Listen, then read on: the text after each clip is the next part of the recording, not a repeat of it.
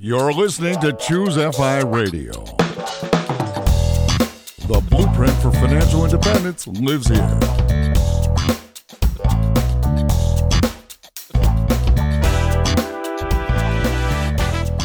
If you're looking to unlock the secrets to financial independence and early retirement, you're in the right place.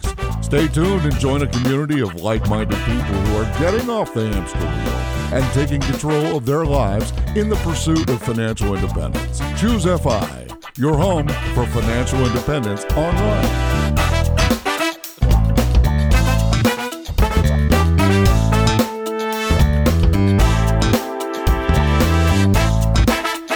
All right, super excited about today's episode. We are going to be speaking with Andréa Motenko. We met her relatively recently, and actually it was a conversation that Brad had at the Washington, D.C. screening of the Playing with Fire documentary. And Andréa has committed her life's work to social policy. It's her field of study. With that comes information that we just simply do not possess. Brad and Jonathan do not possess.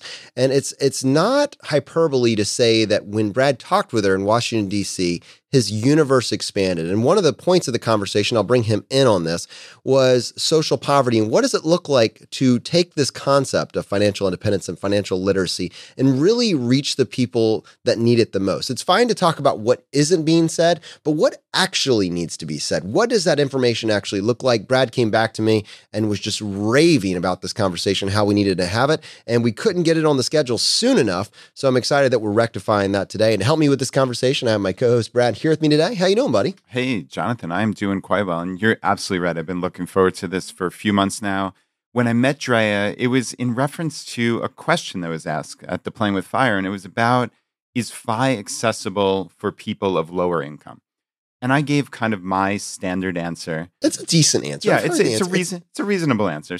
I hope so, certainly. And Andréa came up to me and said something similar. She's like, that was a great answer, but that's coming from your perspective. And I think there's a wider perspective out there. And she followed up with this amazing email. And I just want to read a couple sentences here. And she said, as someone who grew up with food insecurity and someone who has transcended the enculturation of the psychology of poverty, I continue to identify a need for this voice in our maturing dialogue of personal financial growth. That just hit me. And I knew we had to have her on. So with that, Andréa, welcome to the podcast. Hey guys, I'm so excited to be here. Thanks so much for having me. Well, I think what Brad said there when he was attempting to answer that question, it is, we realize that this dialogue is incredibly important and we're trying. We're coming from a place of compassion and genuine curiosity, and we believe that this answer will lead to better outcomes for tens of thousands, hundreds of thousands, millions of people. But just because we're trying doesn't mean we know the answer. What we're trying to do is find people that have lived this, have walked a mile in these shoes, and can help us figure out how to help people that need this the most. And so I think that's one of the reasons that we're so excited about this episode. I think I wanted to start with, your story. Why are you uniquely positioned to help us with this conversation? Absolutely. I think much of where I'm coming from is based in experience. It's that rooted piece of struggle and resilience that was implemented from childhood exposure that has allowed me to sort of keep an eye on conversations like this. So while I'm no longer sitting in the midst of that struggle, it's ingrained as a piece of me. It's a part of my DNA and will always be part of the lens with which I look at this work. So just a little bit about where I'm coming from. I was raised in urban Boston by a single parent, a parent who became single while I had my memory. Seeing my first violent murder at 7, being exposed to this ongoing struggle of food insecurity, the harshness of housing insecurity, and really being able to navigate through that space. Also through sort of the private school system and onto an Ivy and figuring out life with all of those steps and finally getting to an adult point where I've reached FI. I think there are some pieces where the experience has allowed for a unique perspective, a space to add a new voice to the conversation. Andréa, the phrase you used, psychology of poverty. What does that mean? That hit me, but what does it mean to you? Struggle is something that transcends how we socially look at people. everybody has some sense of what struggle is. And that struggle is, it allows for us to connect across experience. The psychology of poverty is what's ingrained in us having experienced struggle. It's how we look at survival and the skills and pieces of that process that are then integrated into our behaviors. So as we think about our saving patterns or our spending patterns, if we've ever been through something, some huge financial event, those things change, right? They change because we've understood what it is to do without and usually prevent that. We have some sense of self-care, and whether or not we associate that self-care with money or spending or having things is usually rooted in that sense of experience, that enculturation of what it is to be rich. And so that psychology of poverty really gets down to that concept of resilience, that concept of self-preservation, and how that is embodied in our process for finances. Do I need to have an emergency fund that's significantly larger than somebody else? Do I need to have mattress money, cash, hard cash that's at my disposal in the event that? Do I feel more or less secure sharing my finances? Do I have a sense of hopelessness, right? And that's rooted in this way that I approach dollars. And I think a lot of that is based in this way that we think about the grind and hustle, and recognizing that that hustle and that grind is really what allows us to transcend the situation as well. So, Andréa, I'm hearing this phrase, psychology of poverty. And to my ears and my experience, I'm hearing that as a negative. But then I hear you describe it, right? I hear you describe resilience and tenacity and understood what it meant to do without. These are very positive things. Whereas I would have thought you'd want to get over the psychology of poverty. But I'm thinking my initial thought was completely opposite. Yeah, I think it's really something that just needs to be harnessed. It's to identify what those habits and pieces are. And because they're out of line with the status quo, oftentimes we don't learn how to harness it. But that grind, that tenacity, that resilience, that struggle, as it's rooted in our behavior, really is a positive thing. It gives us the ability to deal with the hardships as they're thrown at us and to then bounce back and use that energy to propel us forward. And so rather than thinking of, I have this psychology of poverty that I need to squander or change in a way that sort of completely readjusts the framework, it's rather, how can I redirect that energy and use it as a benefit to push forward? Yeah, this is a big idea. That's a huge idea. And I'm curious, if you were to go back to your own personal story, starting at the age of 7, in a Boston neighborhood, single mom, seen a violent murder at a young age, dealing with the poverty that you've kind of laid out for us. How did you grapple with these ideas at this age, and what did it practically mean for your choices as they related to your own personal development and to your finances?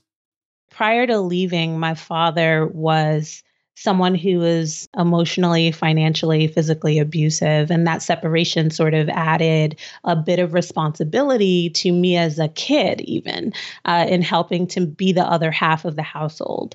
And so I got my first job in, I must have been 8, 9. And I was sweeping floors at a local vet clinic, and they would pay me under the table. And that money would always be set aside for a rainy day. I knew the rainy day was coming. And so by the time that, I hit 18, I had always maintained that concept of needing to work. But that money was used to pay for the household. It was never money that was kept, right? It was always something that I put aside that ended up going to pay the mortgage or going to pay the light bill or making sure that the house was warm enough that our pipes didn't freeze because we didn't always have heat.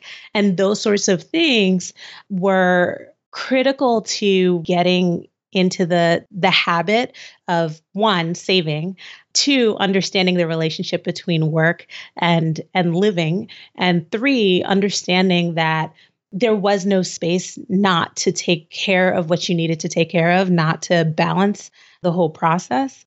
There was never an excuse, however, not to perform in the classroom.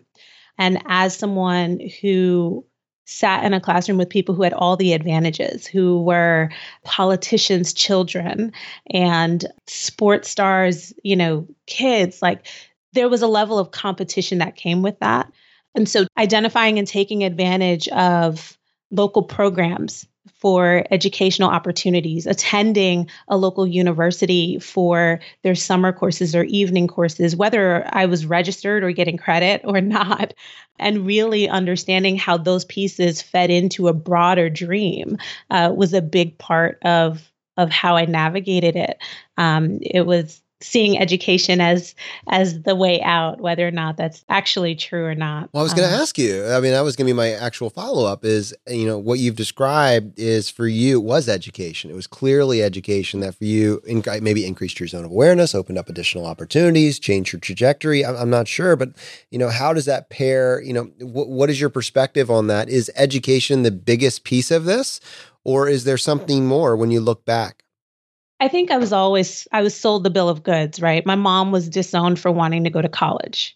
And so she always pushed in that education was really the way out. It was the way not to be 18 with 5 kids and the way not to get stuck in this loop of having to struggle. And so she made a point to put me into busy intersections where even just telling my story or asking if I can sit in a corner and take notes in exchange for being present or what have you really made all the difference. There are so many programs out here that allow for kids to grasp at knowledge, whether it's financial, whether it's STEM, science, technology, engineering, and math, whether it's history.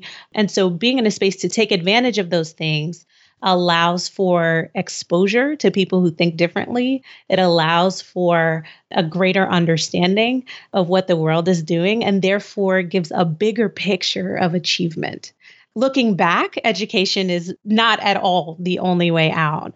I think the tenacity and the rigid scheduling almost that had to happen in order for all of these things to be done successfully, that skill set is really what allowed for those stepping stones, those blocks to come together.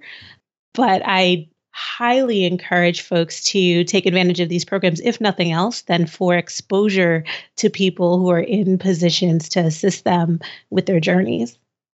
Andréa, I know it's so hard to think back to when you were 8 years old and put yourself in that mindset, but you used the word before, understanding, right? You had an understanding that sweeping the floors and having that rainy day fund and paying the bills and getting an education were essential. And I'm curious, were there conversations that you had with your mom? Was this just truly understood? Like, I'm thinking of my own daughter who's just about 8 years old, and I'm not sure that she would have that understanding. And I'm curious if you can think back, where did that understanding come from? Was it overt or was it just there as an ever present? I think some of it was an exposure to what the alternative was. I saw what drug addiction looked like. I saw what prostitution looked like and knew people who lived those lives. I had family members who, struggled with alcoholism and homelessness. I spent time with my friends who lived in the projects or who lived on government assistance. Having that experiential exposure to what it was for folks to wait on a check in order to buy food. And for me, watching my mom not eat so that I could. That was part of gathering that understanding. But there were also conversations. My mother never hid the financial struggle of having to rob Peter to pay Paul, as she would say, or pay one bill and let the other one wait until the next month, or pick up the phone and call and say, you know what, I really can't pay this. Can you leave it on for another month because I have a child here that we're trying to navigate this process. Having open conversations when the house went into foreclosure and to figure out how to navigate out of that, walking through applications for refinancing with her. This is where you put this down. This is how they evaluate it. That is, I think, how I established that understanding because I saw, the stress of not being able to pay the bills and how she would sit down and just cry. Or I was present for the conversations where she would call her friends and be very explicit about where she was and what she needed in order to make things happen. So you're a doctoral candidate now. I mean, you have gone as far on the education track as anyone I know. And I'm curious, just because in passing you mentioned, I don't think education is the only track. And again, I really my heart with this is reaching back to that 8-year-old who will eventually become a 13-year-old, a 14-year-old who hasn't been given the playbook, who doesn't know the rules, and has this feeling of hopelessness. And the opportunities are different, and maybe there's not as many of them as there are for Brad's own child in this particular. That's the entire point that I think people have made. Where is the diversity? Where is the openness of experience? What does it look like for individuals that don't have all of these opportunities available to them? I mean, that's what I'm hoping to just try to glean from you with this particular episode. Education, I can start to see the threads. You show up, you hustle, you do whatever you can do to just get the information and slowly over time get the degrees. You lean into that track, and that's a path you chose. And it seems like that's a good one. But is it the only one? Yeah, I mean, I'm absolutely of the mindset that it's all accessible to you. It's just about navigating that pathway, asking the questions, going up to something that you didn't think was possible and saying, this is what I want. How do I get here? And not assuming that it's impossible to touch. But I do think that what's really at the root of it is the hustle and falling into your passion, identifying what your personal and individual mission is, and aligning everything that you do with that mission. And so if it is that being an electrician is something that is absolutely, it feeds your spirit, then be a master electrician and the best one in your space. And with that, you will find success because it fully aligns with who you are as a person. For me, it was figuring out ways to change the system, to figure out how to apply what I knew as a person with a pen and a seat at the table. That is my path. I love to read. And so I leaned into that reading, and I showed up at Harvard and I asked professors questions as a middle school and high school kid. But those campuses are open and they have programs to reach back. Electricians will take on somebody to shadow and watch them work. And there's always the ability to reach to someone who's doing something that's interesting to you, to say, hey, can you teach me? Or can I be your assistant for 2 days of the week? I started sort of my own consulting business when I was in high school. And I worked with nonprofits to sort of fill in their programmatic and operational gaps. And some of that was so that I could learn how businesses worked. They might have paid me minimum wage. Some of them paid me more than that. But part of it was about, I just want to learn from you as the executive director of this company that's doing this great thing. I wanted to hop in. I had another question, but now that question got way to the sidelines. Don't ask this question. You have the words to describe what that initial request was now. But if you were to put yourself back as a high schooler that's going to approach a nonprofit to say, can I partner with you? Can I explore your operation? Like, what did that conversation look like? And what was your idea behind the idea? Like the unformed version of it. Now you know exactly what you were doing. But then what inspired that? What was the thought process? I enjoyed working with people with disabilities. I enjoyed waking up and going and volunteering at Walks for the Blind and understanding how American Sign Language came together. So in showing up for those things that I enjoyed doing, I was able to sit at a table with somebody who ran a local association for blind individuals, blind and visually impaired individuals. It was, can I help you on a Saturday? And can I come and sit with you to learn more about what your organization does? As an adult, I look at it and I'm saying that's an informational interview. But as a kid, it was, I really want to know more about what life is like for you and how you impact the lives of the people that are beneficiaries of your organization. It was a very sort of sophisticated curiosity. And that curiosity led to additional opportunities. That curiosity is what created the relationships that allowed me to go to college. That curiosity is what blossomed into an overall trajectory towards a personal mission that is now sort of what I'm doing. Andréa, I'm thinking about the psychology of poverty and also the phrase that I've heard, which is generational poverty. And I'm wondering, obviously you're looking to bring this message to a wider audience, and also back to your individual neighborhood in Boston. You personally went to, as it sounds like, these private schools and had that curiosity, which is remarkable. And I mean, I can't think of many kids that I know ever in my entire life who had that curiosity to just go up to Harvard and ask questions. I mean, that's remarkable. But how do you scale that? How do you bring that message back to that community in Boston and say, these are the couple of steps that I wish you would take, that this poverty you grew up with, I believe it to be a thing that will instill resilience and grit. And I think there's positive there, but you have to take these steps. You can't just say, oh, look at how wonderful this is. You know, I have this positive psychology, but I'm still here, right? What do you do to get out of there? I think some of it is understanding that while the world doesn't give you anything, it doesn't take your spirit from you either. As simple as it might sound, it's kind of a complex intergenerational hopelessness at the root. And that is the one bit of the psychology that we're hoping to change. It's, if you have a Saturday morning and you have a 4-year-old but can't afford soccer, take a field trip to the bookstore and just hang out. If I'm trying to reach an adult who came up in that, it's how does your grind land you in wealth? That curiosity for how to just connect those two things, that this whole world that I thought was completely separate from me, I don't make $200,000 a year, I make 25 and I'm trying to, navigate putting food on the table and keeping the lights on.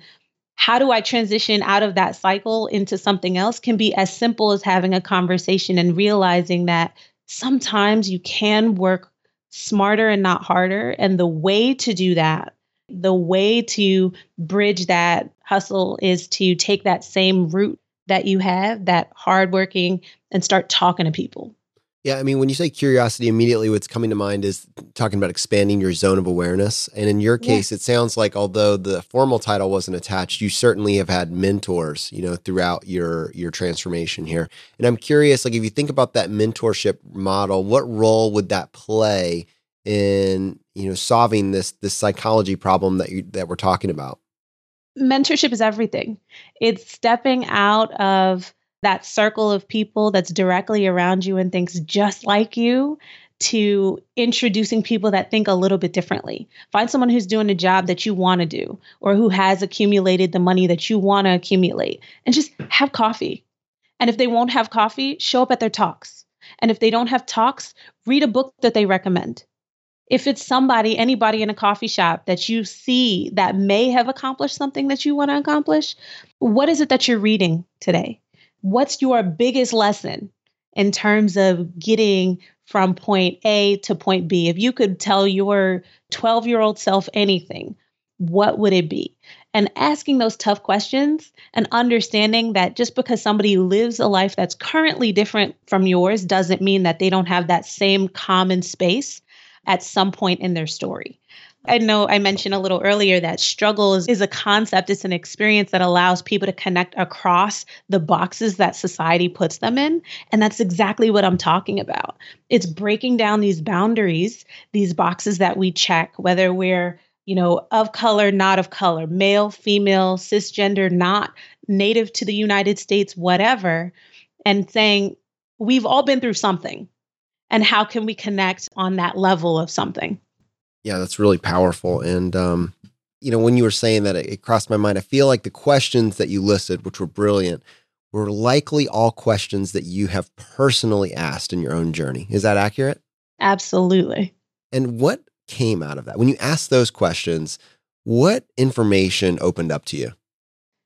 Beyond a list of awesome books and wonderful experiences and great advice, relationships came from that. Relationships with governors and former presidents and people who have really not only changed their worlds by surrounding themselves with everybody else, but people who had the ability to change mine. That simple ability to ask the question, that simple desire to know more has absolutely shaken my existence in a way that I really want to pass forward. Most people who have achieved whether they have come from nothing or come from dollars, are not only willing to mentor others, but they're excited too. Mm. And so sending that one email, going to the library, sitting on a terminal and sending an email to somebody just saying, "Hi, my name is such and such. Here's my story. And I'm really interested in learning more about you or what you're doing." You get more responses than you would think. And those conversations can lead to private school for your kid. It can lead to admissions to a university. It can lead to a job. It can lead to conversations with an entrepreneur who can show you the way to build a business that makes so much sense for you. And all of those things are really things that can give you life and really reignite all those things that struggle put in you. Man, I got chills, Brad. So if we were to take the natural progression of this and talk about, this is what happened. These were the questions you asked. This is the transformation that happened in your life. And you're on this path. The mindset is there. I mean, you've got this incredible trajectory. Let's talk about the pairing with financial independence with you. When you found the financial independence community, what that looked like in terms of, was this another lightning moment that expanded your universe? And how did that form some of your financial decisions after that point? So before I found FI, I had sort of been in the working world, had graduated from college and had finished my first year of grad school and was sort of diving into the consulting space full time. Ended up having a stroke as an adult and became disabled. And in that point of finding health again is when I really identified what FI was and this concept of retiring early, because retiring early is not a reality when you're a kid in the struggle, right? I realized that the things that I was doing already aligned so closely with this community of people that were trying to empower everybody else to sort of get the financial acts together. And it was such a moment of reckoning for me. It was, this struggle really isn't something that's going to hinder you. It's only going to help you. It was understanding how that hustle is really what other people are striving to get to. It was a moment of breath for my spirit, because what had felt like remaining humble in almost an obligatory fashion, something that I had to do, it became something that I wanted to do. And really sort of connected the process of healing physically and psychologically with coping with disability, right, with my work journey. And so it's been almost like I found my people, right? It's pretty great. And it's one of those things where the day-to-day can seem so difficult for so many people for so many different reasons, whether it's based on identity or experience of otherness and adverse events of discrimination, like falling into the things that those things teach you and doing it within the community of FI, of people who sort of accomplished this awesome thing of getting free, if you will. It absolutely shook my world. Yeah, that is amazing. So you said in there, it went from something I had to do to something I wanted to do.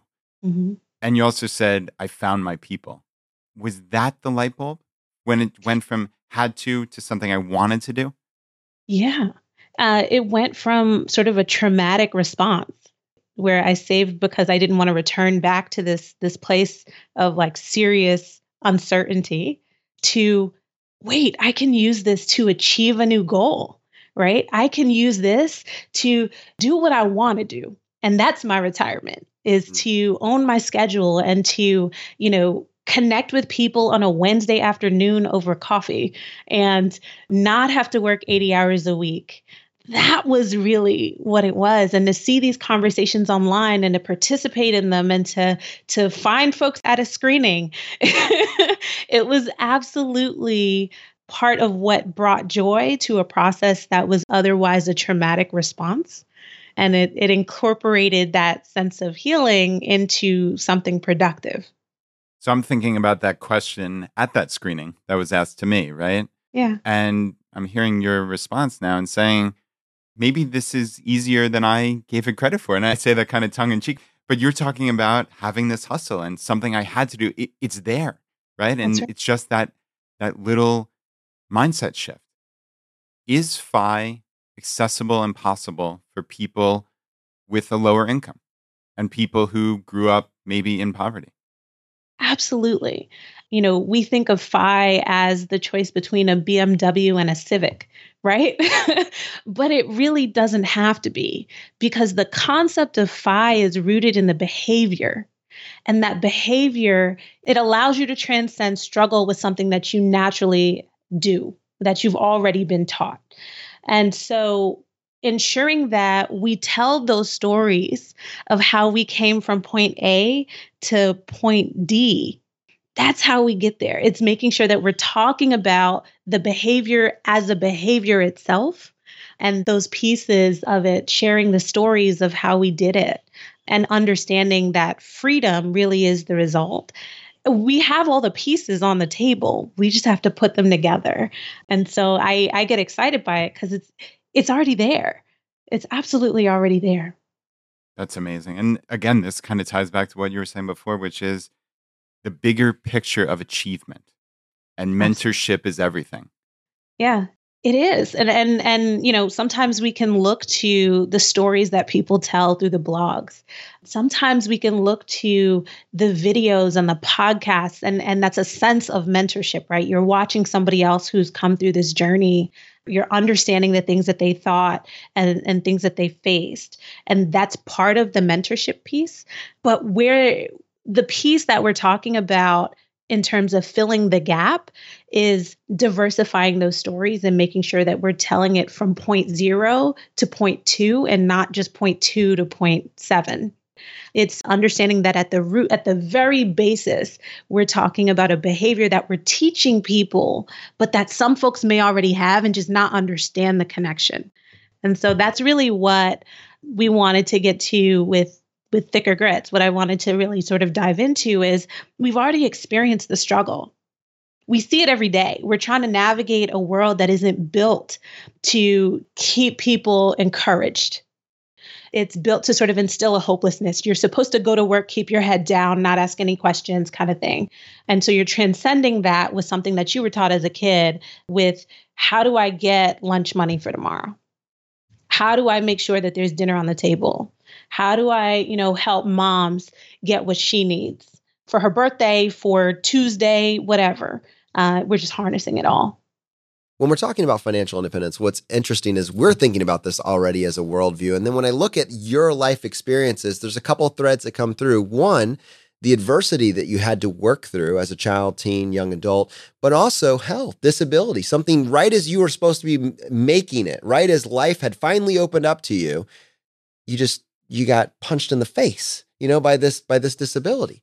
And to walk away from that and move forward, I mean, what are your thoughts on that intersection between adversity and health? Absolutely. So, I think one thing that we're starting to talk about in the academic community and really have understood for a long period of time is that adversity, as it comes by way of any kind of struggle, really impacts our health and well-being. And it does so on a molecular level. Our DNA actually changes for every sort of instance of struggle that we go through. That includes financial struggle. And we see it as generations go through. We'll see low birth weight pop up as an issue. We'll see people being more susceptible to diabetes genetically, right? Our DNA changes. And so part of what we're talking about is using the resilience piece that comes after we've already experienced that struggle and trying to reduce the impact that has on our health, well-being, productivity, and our ability to deal with future adversity. So if we were to think about that in terms of money, right, we're talking about how previous experiences of poverty teach us things that we can then reframe into positive experiences. That trauma can be reframed into something that not only allows us to deal with future events in a more healthy fashion, that impacts our mental, behavioral health, that impacts our physical health, but can also allow us to more adeptly navigate the world and the future things that are thrown at us. So you talk about this reframing, and believe me, I totally get it. And I'm curious, like, how do you get this message out? How do I get this message out? Those are different perspectives, but like, there are going to be people listening to this who don't have your background growing up in poverty, but who still would love to help with this reframing. How do we do that? I think it's remembering to take it down to the basics. It's referring people to conversations with, rich and regular and other diverse voices, to thicker grits, to these other spaces for clear and open conversations. But it's also in having conversations with people who have those experiences, tying it back to the actual behavior and linking to what their experience was. That includes listening to what they've experienced and making sure that those basic pieces are connected. I may not have gone through A, B, C, and D, but I did go through something that allowed me to pull from my personal experience of struggle into something else. And I think that that's something that may help you. If we're talking about writing blog posts, it's writing in our speaking voices. It's being true to what our perspectives are and allowing folks to do the same. It's funny about writing in your speaking voice. I am a horrible writer. I go to write and I just gridlock. Clearly, I don't have that same function or malfunction when it comes to talking. So when many words, so many great words. But when it came to writing over my first couple blog posts, I quite literally wrote in my speaking voice by pulling up Google Docs and then doing speech to text. I love it. It went okay. I was able to get it together. And then I was like, oh, that sounds like me. Oh, what a coincidence.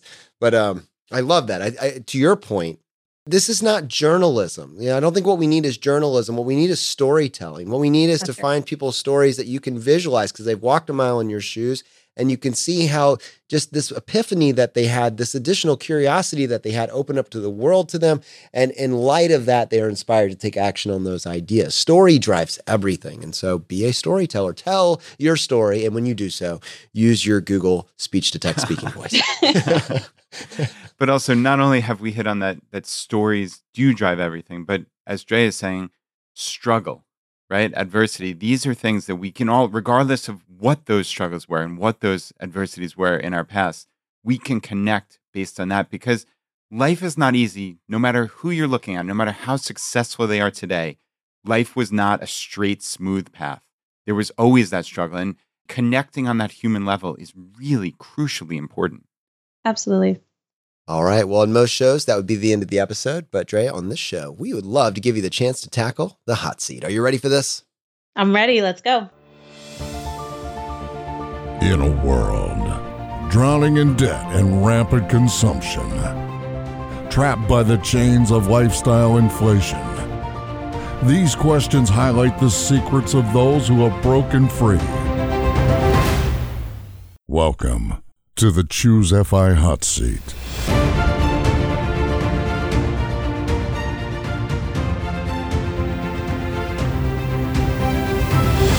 All right, Drea, question number 1. What is your favorite blog or podcast or book of all time?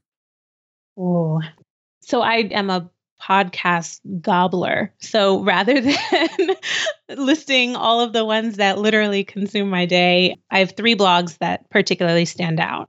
Rich and Regular is an amazing space, and it comes with that authenticity that I really appreciate.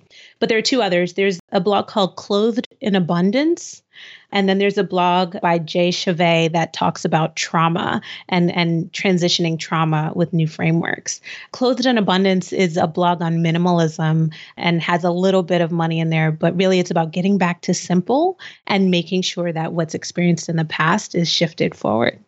So those are the 3 blogs that I find really helpful on sort of a day-to-day reminder to go back to simple. But there's one book as well that really stands out. It's called It Didn't Start With You, and it's by Mark Wallen, and it talks about how trauma sort of moves forward through generations, and it uses Holocaust and Holocaust survivors as an example. So while it doesn't dig into some of the struggles of people of color in this country, it's a great example of how our habits and things that we are sort of carrying with us continue to push forward and manifest in different ways. So we do a lot of conversation about transgenerational trauma, right? How grandma experienced trauma, and then mama took this resulting behavior from grandma's experience and then transitioned that to me. And now that sort of transition, that sort of transformation. And this book kind of dives into it a little bit. So it's a good sort of reference point. We'll have those linked in the show notes for today's episode. Question number 2, an inflection point in your life that was especially memorable or meaningful. I would say getting sick and deciding to get better. After about a year of being unable to sort of leave my house, I just decided to do something different. And I bought a ticket to Africa, and I went and I stayed there for 3 months and traveled and then came back and said, time to live, because this is not something that's going to change. So it was a decision that was made that suffering was not going to be my sole existence. Wow, that is amazing. So you had been going through this stroke and recovery, and you just decided to buy a flight, even amidst this, I guess, negativity as you're describing. Like, how does that happen? Like, what does that look like on that day? For the type of stroke that I had, I will forever have continuous pain in my life. And that pain is what was so debilitating. And I decided that I wasn't going to allow this pain to change my mission and to change my trajectory. So rather than sitting in the dark in a quiet space all day indefinitely from 29, 28 years old forward, I was still going to live. And that living meant being in a brand new place and learning new things and talking to people and understanding what my life was about. I bought a one-way ticket. I went to Ghana. I traveled around Ghana and Togo and all those wonderful things. I left from there. I went to Israel and stayed in Haifa for a little while. It was just a decision not to worry and to do something different. I didn't have the option. It wasn't a choice. I was either going to live or I wasn't. Wow. I was going to live. That's remarkable. Yeah. All right, Drea, question number 3, your favorite life hack? Meditation. Meditation allows for me to recenter in a way that other things have not. And that for me it can be in the sense of music, it can be in writing, whatever it is that really allows you to tap into what you're really feeling and how you want that to manifest, your reflection point. That is my biggest life hack. It's the best one. Nice. For people looking to get into meditation, how did you find it most accessible to get started? So for me, it was mindfulness-based stress reduction techniques. There are holistic clinics around the country that will teach it, but there are also community groups that do it for locals who are just interested in sitting and learning and being free in that way. So tapping into, meetup.com or connecting with others and saying, you know what, I just want to sit and be still for a minute.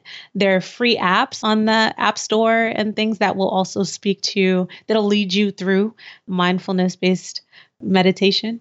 It's pretty cool. All right. Question number 4, your biggest financial mistake.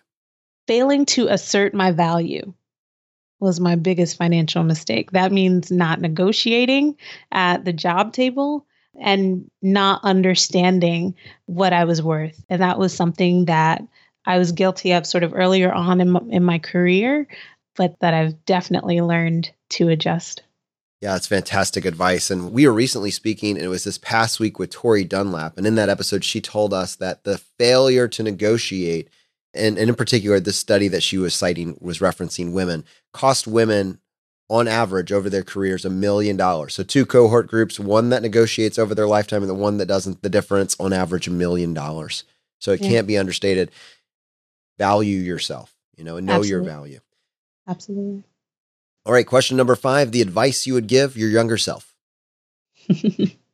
So there are 2 pieces. One is harness your hustle. That struggle and resilience are a gift, and it is a gift that you can use to propel you forward. So harness your hustle, get in on your grind, use your grind to push you. And then the second piece would be to start now. Don't wait. You can be 13 years old, start now, because it's never too early to begin to move towards freedom. Never too early. All right, Drea, we have a bonus question for you. So what's the purchase you've made in the last, let's say, 12 months or so that has added the most value to your life? I invested in myself. And I invested in myself in terms of training and skills in a way that allowed for me to further that concept of personal worth. And so to me, it's not, it's not a computer, it's not a car, it's giving myself something that I can grow from. And I encourage folks to look at purchases in that way. How are you growing with each thing that you're purchasing? How is it really benefiting you? Thank you so much, Andréa, for joining us on the show today. I come away inspired. My week is better for having been able to share this platform with you today. And I'm sure I can speak for Brad as well. People listening to this, they want to find out more about you, your story, and your content. What is the best way for someone to connect with you? Absolutely. So we're on Twitter and Instagram at Thicker Grits. I'm also available via email, speak@thickergrits.com. Check out the blog. We always interact with folks when they come on and post questions or make comments, and we're happy to connect with folks as well. If you got value from today's episode, and if you've been getting value from the episodes up to this point, just take 1 second and press the subscribe button on the platform you're listening to this on. It just lets the providers know you're getting value from the show and you want to be here when we produce additional content. If you want to support us in what we're doing here at Choose FI, here are 4 easy ways. 1, leave us an iTunes review. To do that, just go to choosefi.com/iTunes. 2, use our page to sign up for travel credit cards. If you want to travel the world with miles and points instead of your hard-earned dollars, then just go to choosefi.com/cards and get started today. 3, if you're working on the milestones of FI, set up a personal capital account to track your progress and use our affiliate link. It's completely free, and just go to choosefi.com/PC. P as in Paul, C as in cat. And 4, and most importantly, find your friends, coworkers, and family members who might be open to this message and tell them about the podcast. Have them start with episode 100. It is a fantastic starting place. All right, my friends, the fire is spreading. We'll see you next time as we continue to go down the road less traveled. You've been listening to Choose FI Radio Podcast, where we help middle-class America build wealth, one life hack at a time.